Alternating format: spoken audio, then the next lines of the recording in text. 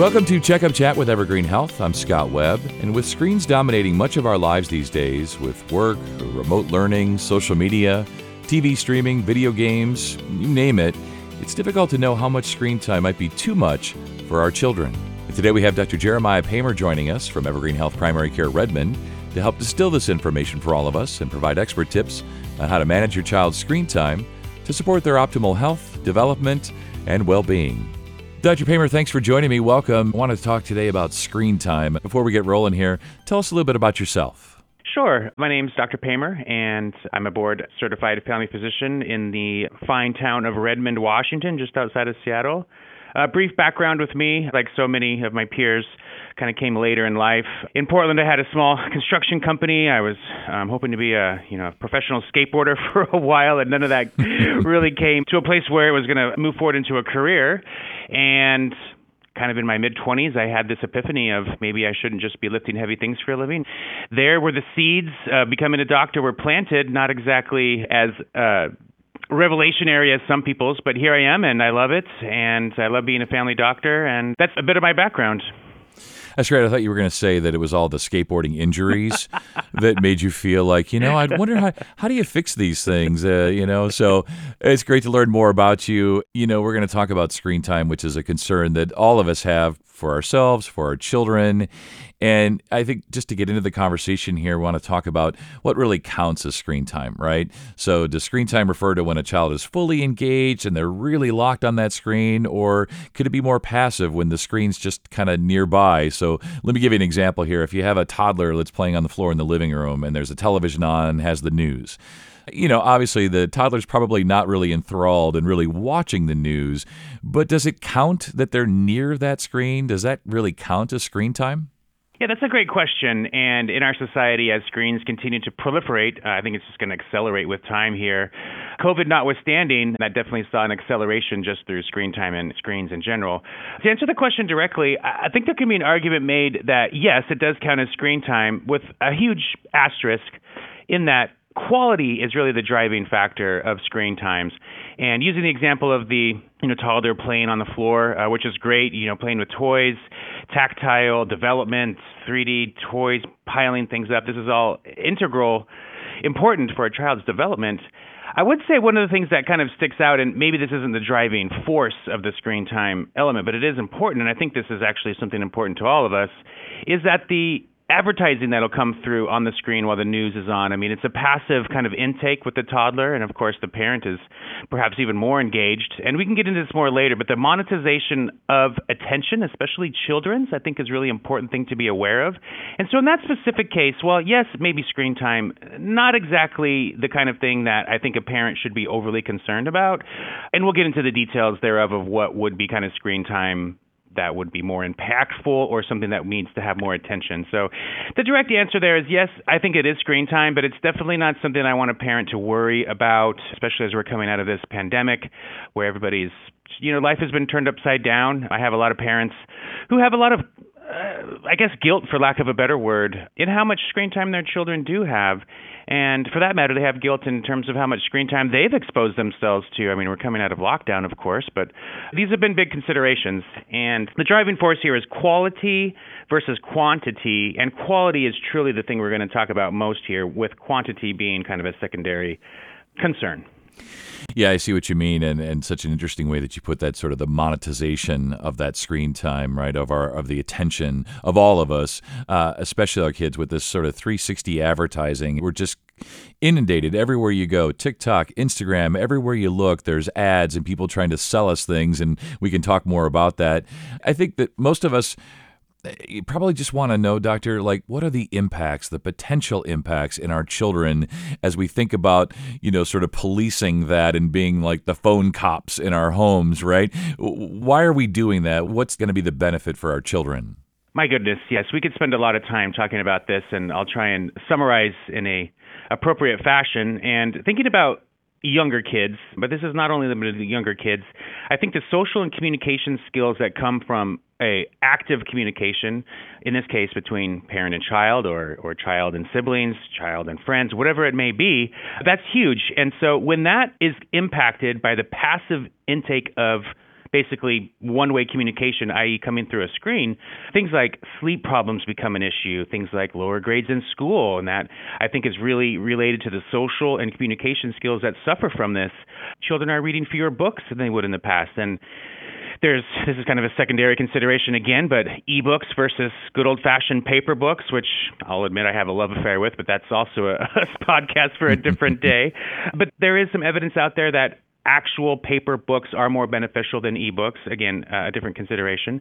Less time with family and friends to build social intelligence, social skills, bonding skills, the ability to make friends, the ability to exist, in society is impacted when we are inundated, especially at a young age, with this one-way communication. We're just not building the skills that honestly, in my opinion, for the entirety of humanity have just come second nature. We communicate with our child, and that's how the child learns to figure out who they are, learns how to interact with the world. And those first experiences sometimes are being compromised with excessive screen time.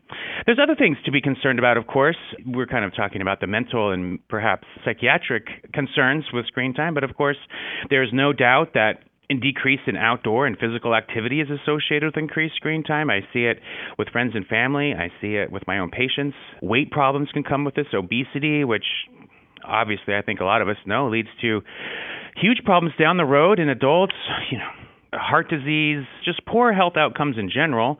I think while there's an argument to be made that mood problems or perhaps even psychiatric problems can come with this as a young child, there's definitely evidence in older children. This is definitely an issue. Poor self-image and body image issues can spring from these things. You had mentioned TikTok, Instagram. Our children are just being inundated with these, in essence, these not models in the fashion sense, but models in terms of behavior, how to function in the world. They're seeing this, and again, going back to perhaps time before screens or, even before television, mass media as we know it now, the models were people in their everyday life, family, friends. And now that sphere is so much wider, and oftentimes parents have no idea what kind of influence their children are having. And in that same facet, and then perhaps we'll get into this more later as well, but the bullying aspect, especially for older children, oftentimes children, adolescents, teens are bullied over social media. That includes obviously screen time is a component there, and oftentimes they don't tell their parents that these kind of things are happening. And there's some high profile cases out there in the recent past with even, God forbid, suicides and stuff like that, people being bullied mercilessly. And so these are some of the larger problems, but I think you can really break it down between, the physical aspects of less exercise and just being outside and playing around, and the kind of mental development, especially in our younger children. I think those are the two largest categories that we would look at. Yeah, and there's just so many layers to this. And I mentioned earlier, I don't want to be the police. I don't want to be a phone cop. And I'm trying to figure out, as I'm sure many parents are, when we think about trying to encourage healthy limits, what's our role in this as a monitor or chaperone or police? How would you define our role in trying to promote those healthy habits, those healthy limits? I've always had this approach with kind of having mercy on yourself, having grace for yourself, and that has become even much more apparent through the pandemic. Whether it's just any patient that I'm seeing on a given day that's just, dealing with the state of the world and struggling with that. But specifically in this case, a parent who's struggling in their own right with childcare, with the COVID, with job situations, and now inflation. We can go on and on. We all, I think, have a good idea what's going on in our world and the struggles thereof. But having some mercy for yourself, a parent who reaches for a phone to soothe or placate a child who's near meltdown status, especially when they're out and about, grocery store, restaurant, or in the doctor's office, is this the best practice to allow your child, especially a young child, to reach this and have them soothed by it? No, it's not. But at the same time, most of us are all doing the best that we can, and sometimes these things happen. I understand that. So I just wanted to start with that, in that parents, I just want them to have a little mercy for themselves. Here with the demographics at my clinic, a very tech-savvy community. We have all of these large tech companies, and a lot of my patients work there in some capacity, and they understand a lot of this stuff. And when they reach for those phones, for the children. I think there's a lot of guilt there. But I think there is a model kind of moving into recommendations and what kind of role parents can have in the policing.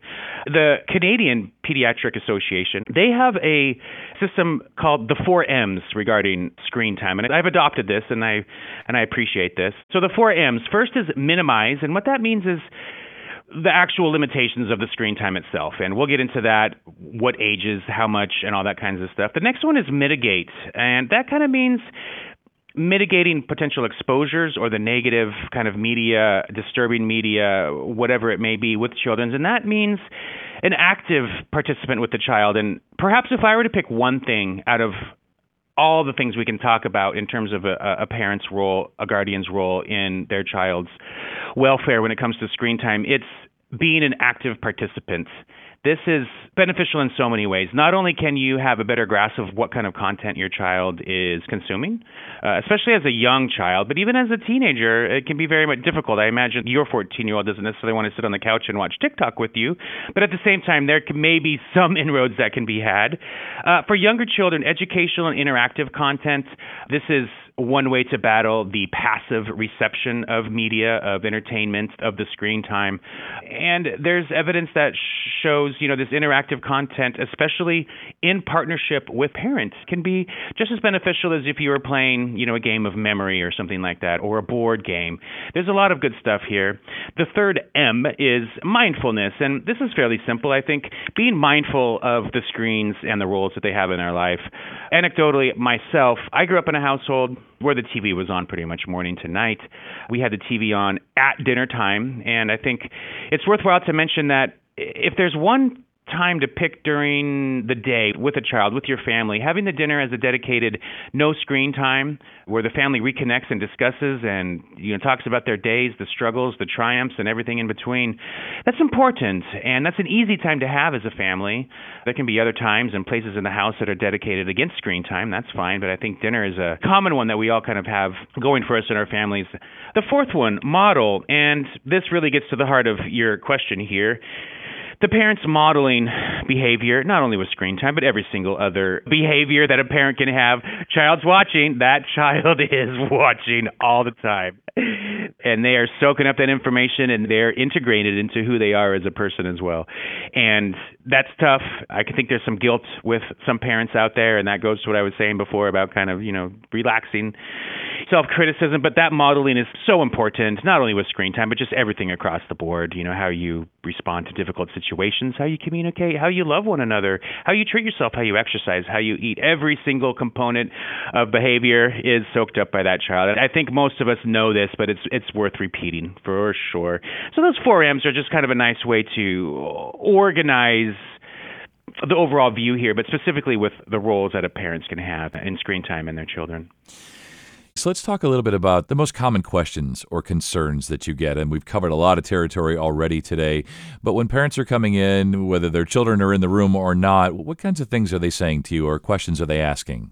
Sure. A lot of times it's a question regarding, how much time can my child spend in front of the screen? I want to know the hours, the minutes, the seconds. I want the details.